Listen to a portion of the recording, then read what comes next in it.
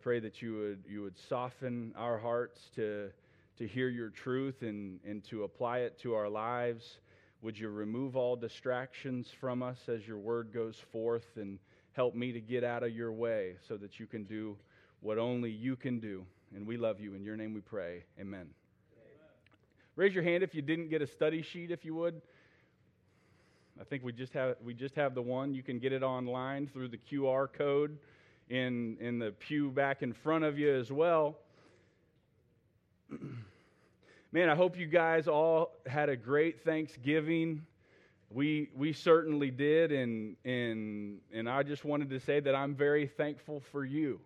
And I have had the privilege of being your senior pastor now for a whopping 5 months. And man, it's been an incredible blessing, and you guys have been such an encouragement to us and a blessing to us. And I will forever be thankful for the way that you guys took us in and took my family in and loved on us. So thank you for that. And one of the things I'm thankful for this year is y'all. So we've been in a verse by verse.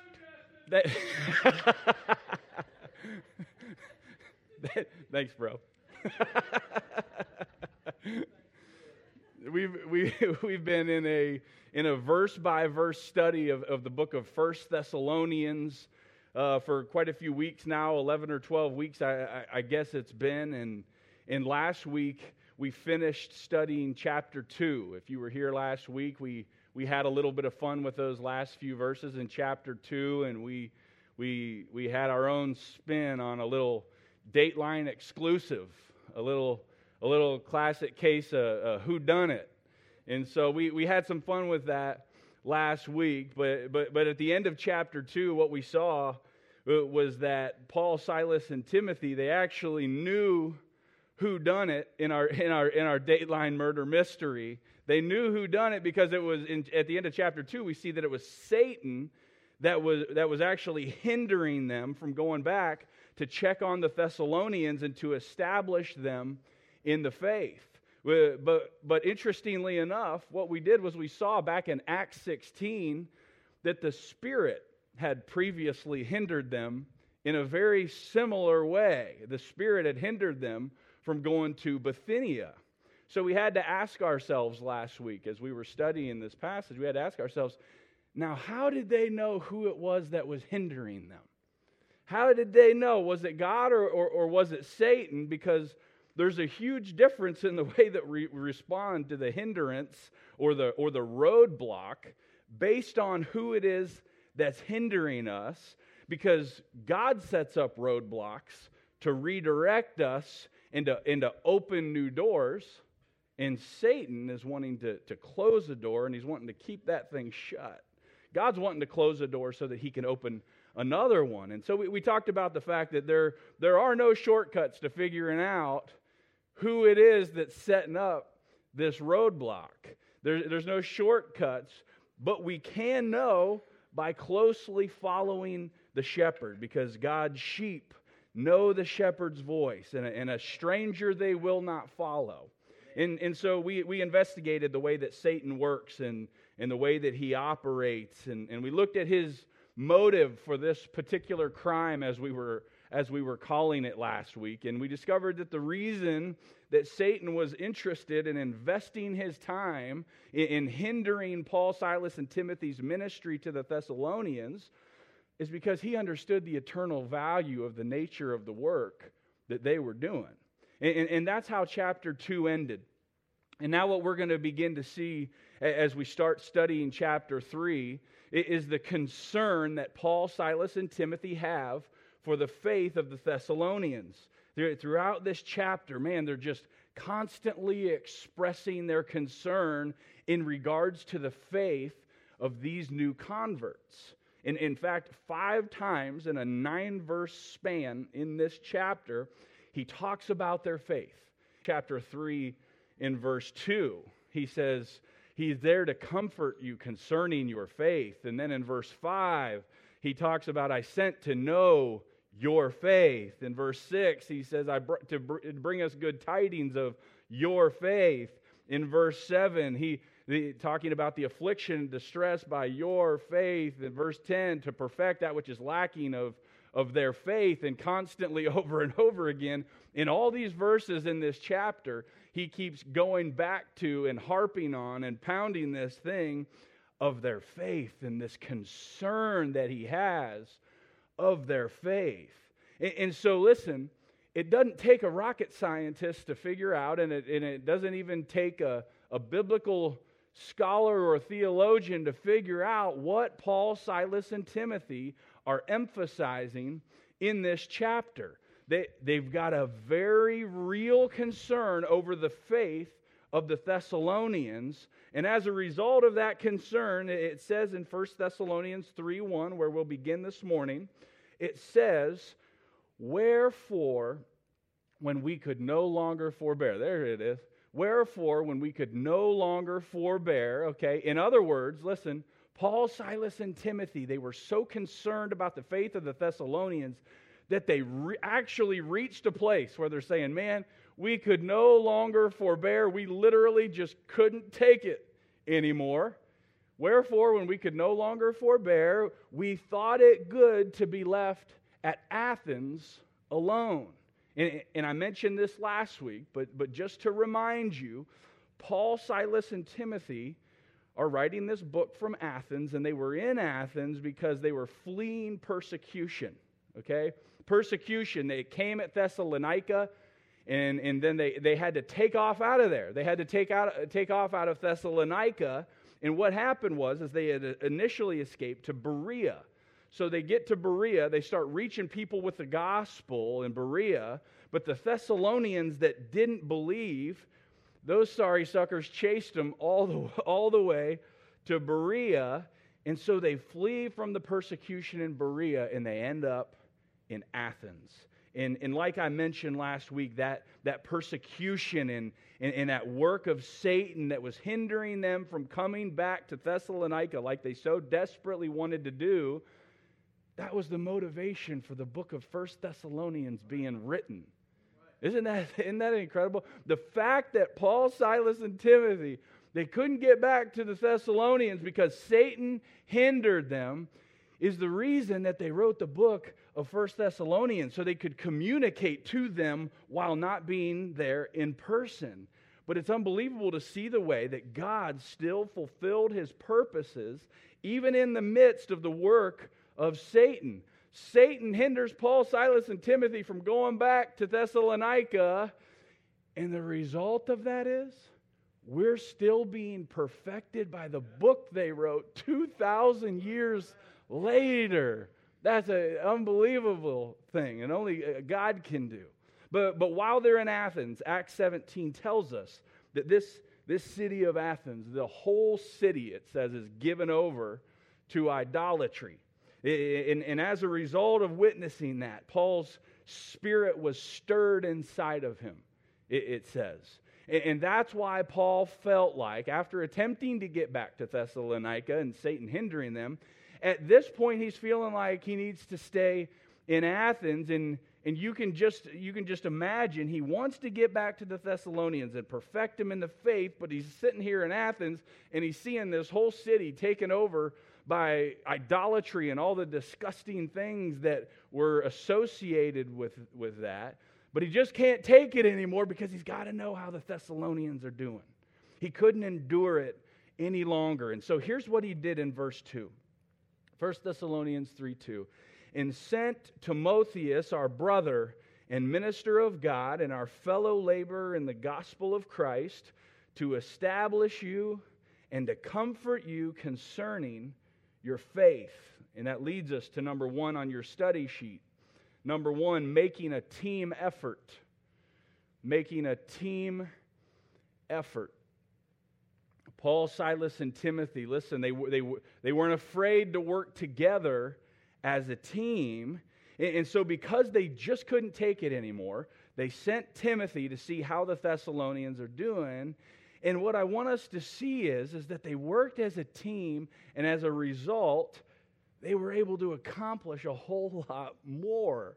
One person doing everything, it ain't going to take us very far, Whether it's business or whether it's sports, you name it, you can accomplish more as a team. And listen, that's why God designed the church the way that He designed it.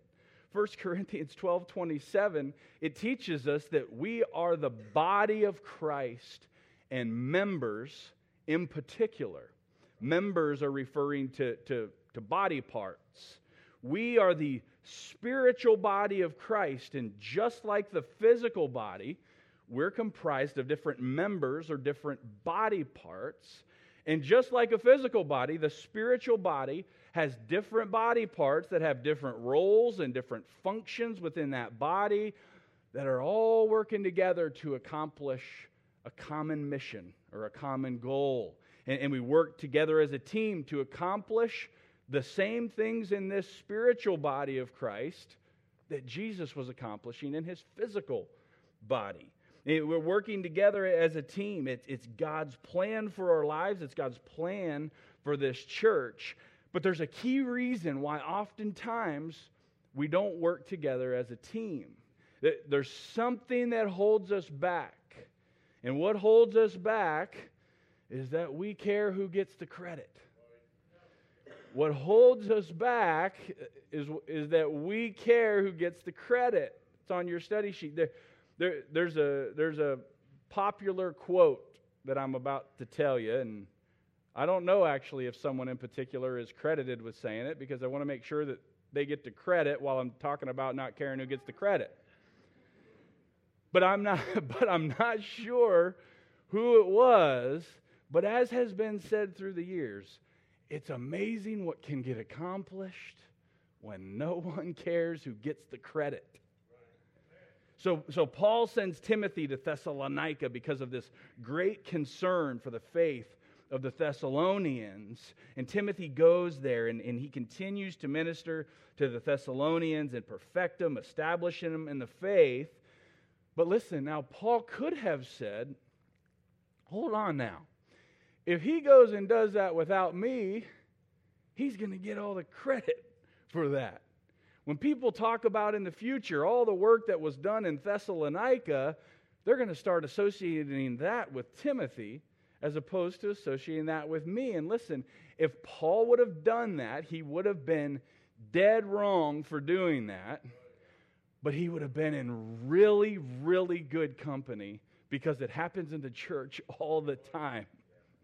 You know how common that is? When God is using people to reach the lost and to disciple others and to train others and to teach others and get them established in the faith, and God is doing His thing, then all of a sudden we start getting a little tempted to poke our chests out just a little bit because we're taking pride in the way that the power of God has been on our lives and what God did through us, and all of a sudden we start to want the credit, and man, what a mess that creates. And you talk about a recipe for taking the power of God right off your life just like that. That's a recipe for that. But here was Paul's approach, and this is the approach that we desperately need. Paul didn't care who got the credit as long as God got the glory. This isn't about us, y'all. This is about Him. We're working together as a team to honor Him. But caring who gets the credit, it's gonna hold us back from what God wants to do through us. God wants us to work as a team. But there's another problem that tends to arise when we make a team effort that doesn't have anything to do with the pride associated with people wanting the credit. And it's that they aren't the right people to share the work with or to team up with. You can get a lot accomplished for the cause of Christ if you have the right people in place. But listen, those are few and far between in this day and age that we're living in. Which brings us to number 2 on your study sheet. Why Timothy? Number 2 on your study sheet. Why Timothy? Now again, in 1 Thessalonians chapter 3, verses 1 and 2, we see that Paul sent Timothy to establish and comfort the church of the Thessalonians in the faith. Paul wanted so desperately to go and had previously tried, but Satan hindered him. And Paul's feeling like he needs to stay in Athens, but he sends Timothy to check on the Thessalonians. But what I want us to ask ourselves is, what was so special about Timothy that he sent him? And I want us to see why it was that Timothy was the guy for the job, and why it is that certain times there are certain people that carry most of the weight in a particular ministry. And I think God shows us this in the book of Philippians. There was something similar that was going on in Philippi as there was in Thessalonica, because just like in Thessalonica, in Philippi, Paul isn't able to get back to check on the Philippians either when he desperately wishes he could. It's essentially the same scenario. And just like the saints at Thessalonica, he was majorly concerned about checking on the faith of the Philippians. And he wants to send Timothy to check on them as well. Now listen, here's what Paul says in Philippians 2:19 through 21.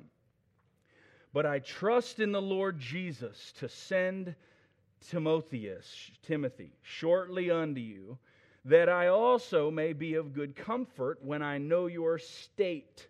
In other words, their state of being, more specifically, their spiritual state of being. But why is he sending Timothy? Listen. For I have no man like-minded who will naturally care for your state. For all seek their own, not the things which are Jesus Christ's.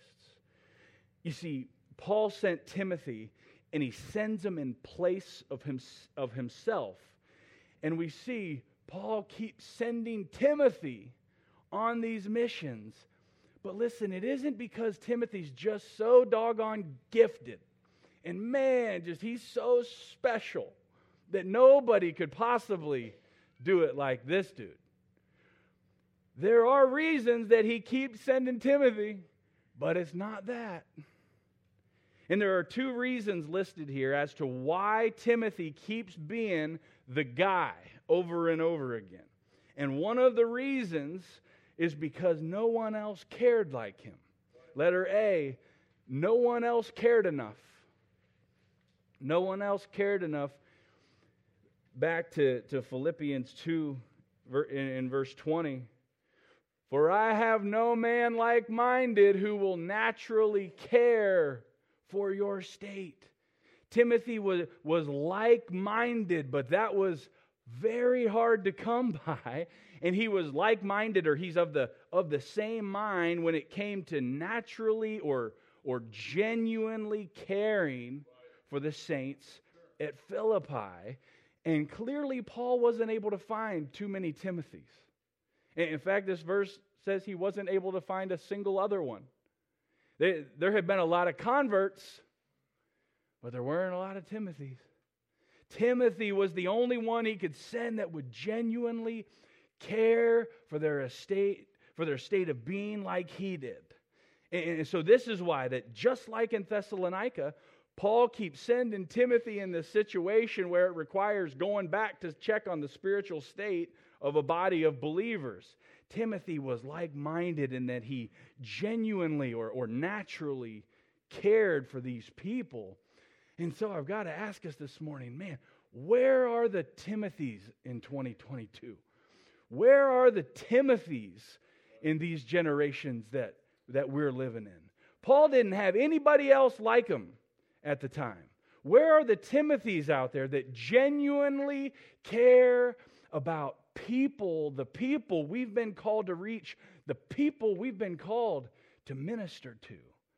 We've been talking this morning about working together as a team, working as a team with a common goal of reaching people with the message of Jesus Christ and establishing believers in the faith so that they can reach others also. But can you imagine the amount that could be done with a room full of Timothys? Wow, not just a guy or two that truly cares, but a room full of Timothys that are like-minded with Paul and genuinely care about people and that aren't worried who gets the credit. Man, that's a group of people right there that could be used in some incredible ways. I want to be a part of that team, man. I think that team could go undefeated. Look out, 72 Dolphins. Somebody's coming for you. That team right there. And another reason that Paul sent Timothy was because, letter B, everyone else cared too much about themselves. Everyone else cared too much about themselves. Again, Philippians 2 in verse 20 and 21, I have no man like-minded who will naturally care for your estate. What are they doing instead? Verse 21, for all seek their own, not the things which are Jesus Christ. Oh man, and this is such a convicting and an indicting verse. Why is it that Paul didn't have more Timothys at his disposal? Because no one else was like-minded and that they genuinely cared about the people and were seeking the things of Jesus. And why was that the case? It wasn't that they didn't care about anything. They were full of care. But they couldn't care about others and the things of Jesus Christ because they cared too much about themselves. They were seeking their own, it says. It's really hard for us to care about others and to seek the things of Jesus when we're so preoccupied with ourselves. Paul says, Timothy, I'm sending you, bro. Because though we've watched many people come to saving faith in Jesus Christ, and we've got some solid leaders, I can't seem to find people that are seeking the things of Jesus like you are. And we can't seem to find people that are like-minded and care for others because they're all too busy seeking their own things, not the things of Jesus. In the same chapter, in Philippians chapter 2, Paul says in verse 4, he says it this way, look not every man on his own things, but every man also on the things of others. You see, that's glorifying to the Lord. That's pleasing in His sight. That's describing what it looks like to care for their state, as we saw in verse 20. And that's what Jesus cared about. The things which are Jesus Christ's, from verse 21, that no one was seeking, is ministering to and caring for people. Another way we could refer to the things that are Jesus Christ's is the way that Paul says it in Colossians 3, 1 and 2.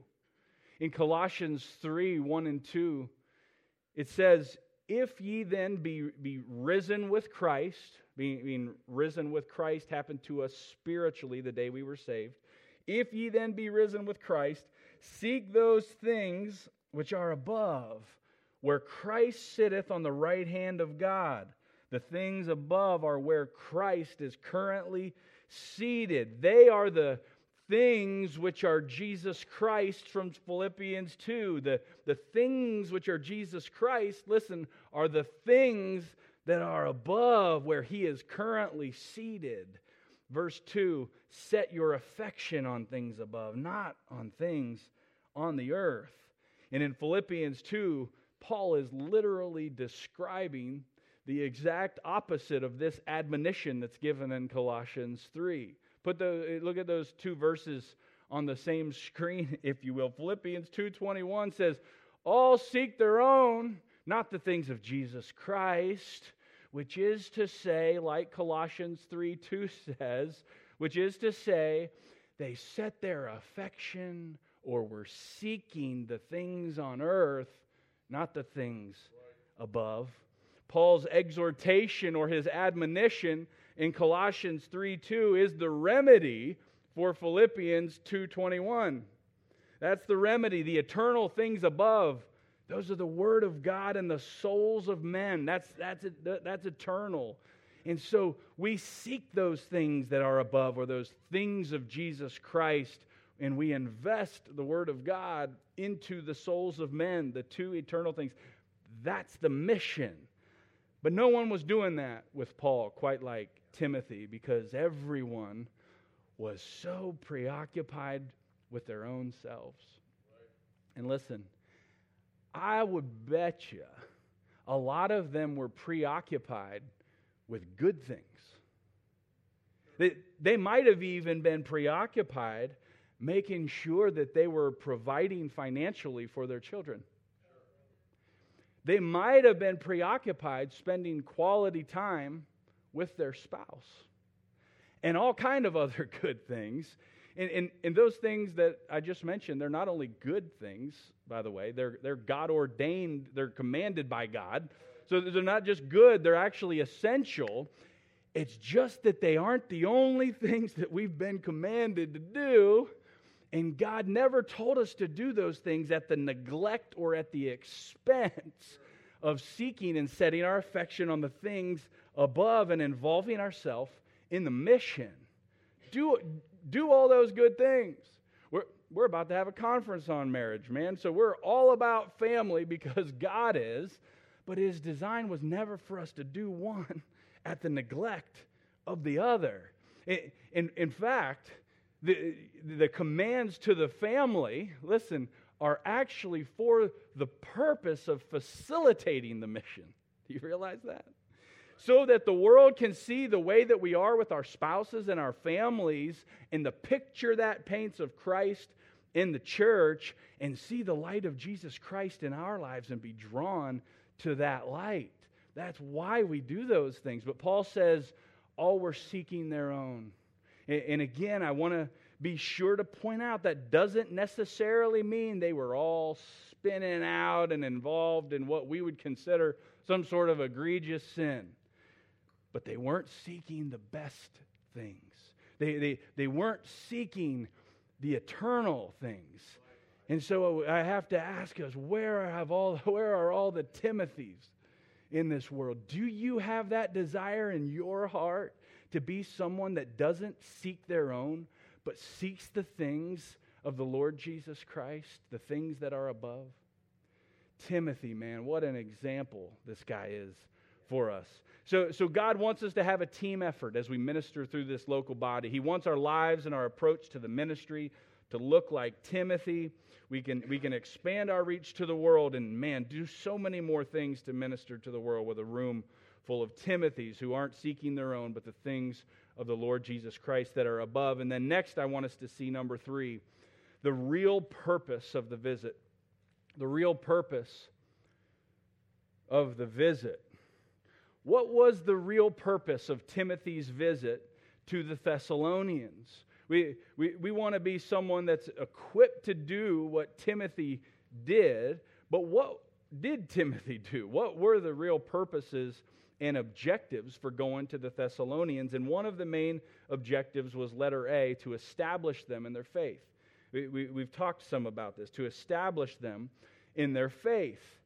1 Thessalonians 3 and verse 2 says that they sent Timotheus, our brother and minister of God and our fellow laborer in the gospel of Christ, to establish you and to comfort you concerning your faith. Okay, Paul, Silas, and Timothy, they head out of Thessalonica. They get out of there so fast. And based on what the Bible discloses to us in Acts 17:2, we know they had to have been there for at least 3 weeks. But we're not sure if they were there a whole lot longer than that. And though we've already learned from 1 Thessalonians 1 that the Thessalonians, man, they had this radical transformation in their lives, and they were immediately used of God to be examples and to start sounding out the word of the Lord to Macedonia and Achaia and also in every place, it says. But despite that, and despite how they'd been used in this radical transformation, despite that, Paul, Silas, and Timothy really hadn't gotten a whole lot of time to establish these folks in their faith. If you're established in your faith, you're strengthened in your faith. You're settled. You don't get rattled in your faith. You're on solid ground. 2 Thessalonians 2:17 describes it like this: comfort your hearts and establish you in every good word and work. If you're established in every good word, you believe the right things. And if you're established in every good work, you do the right things. And you're not easily shaken in what you believe. And you're not easily shaken in what you're doing. Paul wanted to establish them in their faith. And it's important that we all get established in our faith. We understand why we do what we do, why we believe what we believe, and get established, and then work to establish others in their faith. Another purpose of sending Timothy to check up on the state of the Thessalonians was, letter B, to comfort them in their faith. To comfort them in their faith. 1 Thessalonians 3:2, the back half of the verse, to establish you and to comfort you concerning your faith. Listen, because of the persecution that we've discussed, there's no doubt that the church of the Thessalonians could really use some comfort in their lives. But the way that the Bible consistently uses the word comfort, it's not simply the type of comfort that we think of when little Sally skins her knee. Right? It's not simply that. It's a comfort that's connected to exhortation. In other words, it's a comfort connected to encouraging them and challenging them to keep pressing on despite their circumstances. Keep pushing forward. That's the kind of comfort we're talking about. Sure, I have no doubt that the Thessalonians needed somebody to lend an ear to and to just show them some kindness and comfort them, show them that they care, but they also needed someone to encourage them to move forward. So as we in this body of Christ, we're working as a team. We're not caring who gets the credit, and we're becoming Timothys that genuinely care about the work of the Lord and the things of Jesus Christ. We're focused on the primary purposes that God has us doing that, which is to establish people in the faith and to comfort them in their faith. And as all of that's going on, we need to understand the challenges. Number 4, understanding the challenges. There are challenges and there are obstacles along the way as people are being built up in their faith. And one of those challenges is letter A. One of those challenges is the appointments. The appointments. And it's very important that you listen to this point. The appointments. We find this in verse 3 of chapter 3, but start with me in verse 2. I sent Timotheus, our brother and minister of God and fellow laborer in the gospel of Christ, to establish you and to comfort you concerning your faith. Verse 3, that no man should be moved by these afflictions, for yourselves know that we are appointed thereunto. For verily, when we were with you, we told you before that you should suffer tribulation, even as it came to pass, and ye know. You see, we've got some scheduled appointments. And these aren't the kind of appointments that we're looking forward to. And some of us understand that we have these appointments. It's just that we don't know when they are. And others of us don't even know that we've got the appointments. But this is the kind of appointment that you don't have to go somewhere in order to keep it. Listen, these appointments are up with the times. These are mobile appointments. These appointments will come to you, unfortunately. It's kind of like the appointment that you have with, what was his name? Dog the Bounty Hunter. You got an appointment with Dog the Bounty Hunter. You don't know when the appointment's coming, but when it comes, that thing packs a wallop. It's kind of one of those kind of an appointments.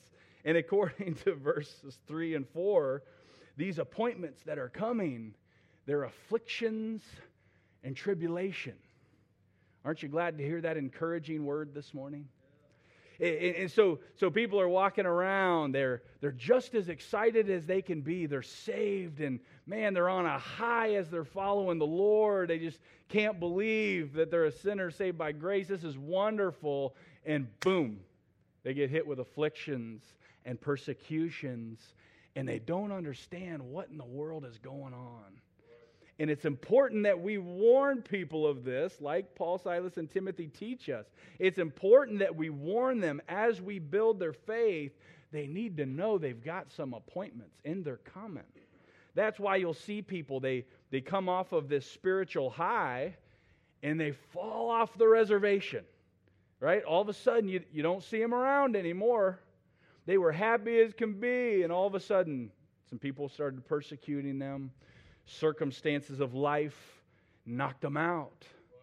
They need to know that's coming. They need to know why it's coming so they don't get defeated and discouraged in this thing. We need to show them from James chapter 1 and verse 2, we need to show them that we can count it all joy when we fall into diverse temptations, knowing this, that the trying of your faith worketh patience.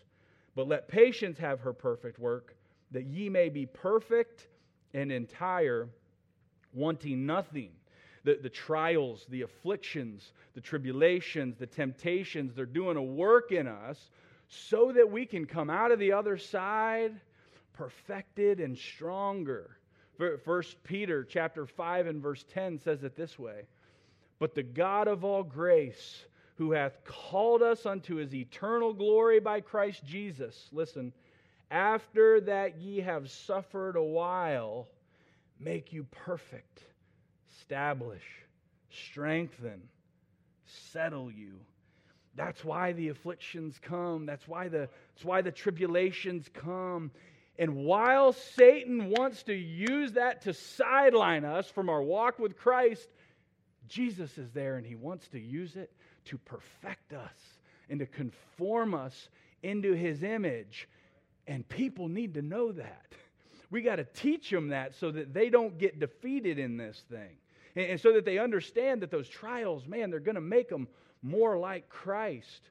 Otherwise, like 1 Thessalonians 3:3 implies, if we don't warn them, they'll be moved by these afflictions, is what it says. Being moved by afflictions is the opposite of the previous verse, which lets us know that we're to establish them in their faith.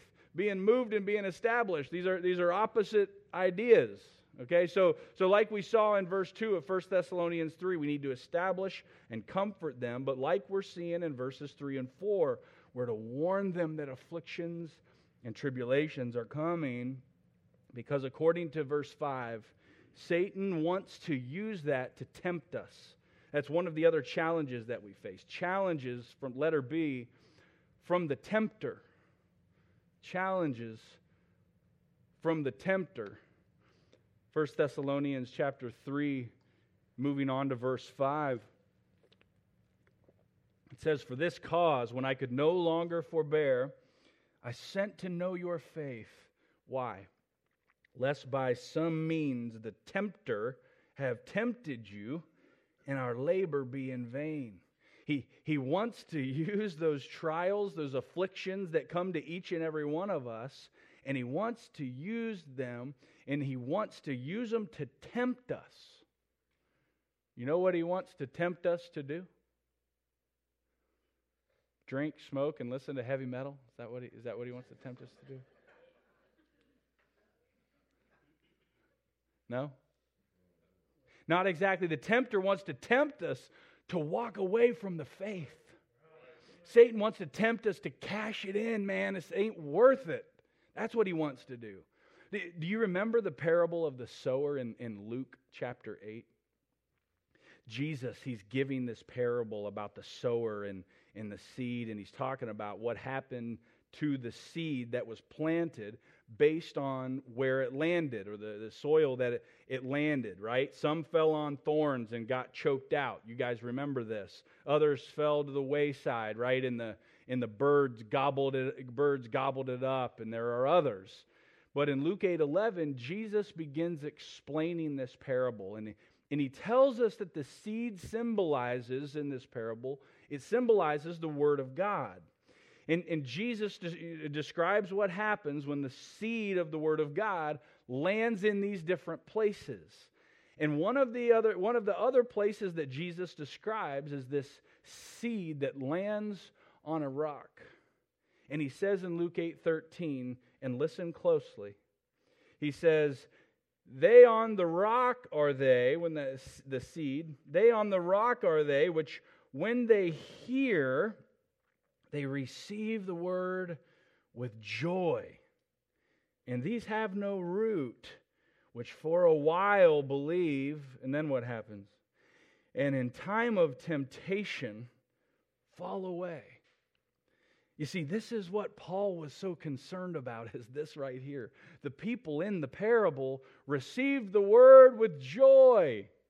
Do you remember that the Thessalonians, in 1 Thessalonians 1:6, they also received the word with joy, it says.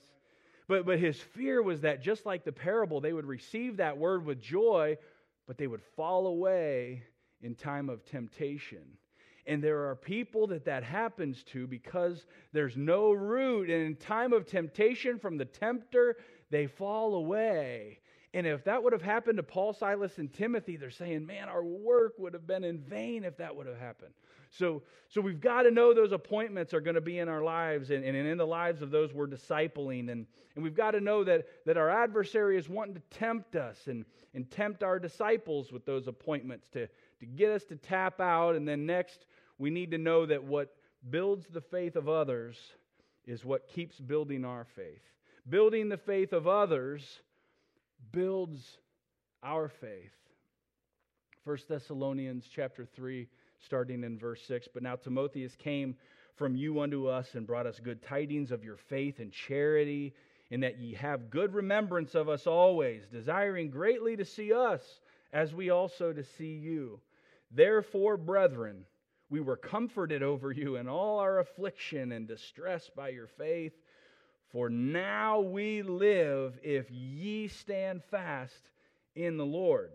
Verse 6, it is telling us that, man, Timothy came back, and he came back with this great report. Okay, Timothy comes back to Paul and Silas. He's telling them, man, these guys are so strong in their faith and their lives. They're full of charity. And they were just dying to see Paul and Silas just like they wanted to see them. And he comes back and he gives this incredibly encouraging report. And then verse 7 says that Paul, Silas, and Timothy, they just received so much comfort in knowing this, knowing how they were doing spiritually. And then please don't miss verse 8. It says, "For now we live if ye stand fast in the Lord," or stand strong in the Lord. And clearly, listen, clearly they weren't going to physically die if the Thessalonians weren't standing fast in the Lord, right? Certainly that's not what they're saying. But you know what they are saying? They're saying knowing that you're standing fast in the Lord is what truly living is actually all about. People are out there thinking they're truly living, doing all kind of stuff, and most of it isn't good. And they think they're living, and Paul, Silas, and Timothy are saying to us, knowing that those that we invested in and ministered to and led to the Lord are standing strong in the faith, now that's truly living. Have you ever tried that? You see, building the faith of others was what kept building the faith of Paul, Silas, and Timothy. And I know that throughout the course of this verse-by-verse study that we've been in 1 Thessalonians, some of you may have been sitting here because we've certainly talked about investing in others and discipling a lot because that's what the passage keeps talking about. But some of you may be sitting here thinking, I'm a little too worried about me right now to worry about anybody else. And I'm trying to show you that's part of the problem. Because investing in and ministering to and loving others is what helps us continue to build our faith and causes us to grow. Listen, some of us may have gotten saved years back in the day. Some of us may have gotten saved years back, and you keep saying to yourself, man, I I need to grow. I need to grow in my walk in the Lord. And maybe the reason you haven't grown is because you got saved and you never took the next step. And the next step is to start pouring into others. That's the next step. So you may have thought, man, I need something more for where I'm at right now out of this book. And maybe even thought some of this content wasn't applicable to you, to where you're at. Maybe it was actually giving you exactly what you need. You just didn't know that's what you needed. Maybe you've been struggling to grow because you've been keeping everything that you've learned to yourself. And now God is saying, it's time to invest in others, and it will actually increase your faith as it's increasing theirs. Let's pray. Jesus, I love your word, and I love this book of 1 Thessalonians that you divinely inspired and that you preserved for us. And I come before you this morning, and I thank you for that word.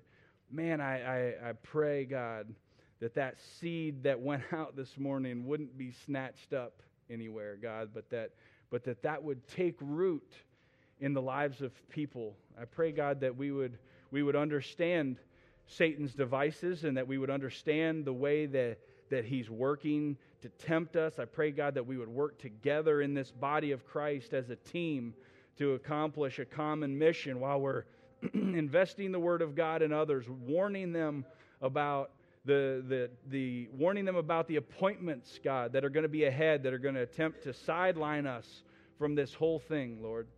And I pray, God, that you would just help us this morning to begin to understand that maybe what we really need and what's been holding us back from growing is that everything that we do have and everything that we do know and everything that you've entrusted us with, we haven't been giving it to anybody else. God, I pray that you'd change us in that way and that you'd give us opportunity and you'd help us to find places where we can pour that word and pour that truth into other people's lives who desperately need it. And we love you. In your name we pray. Amen.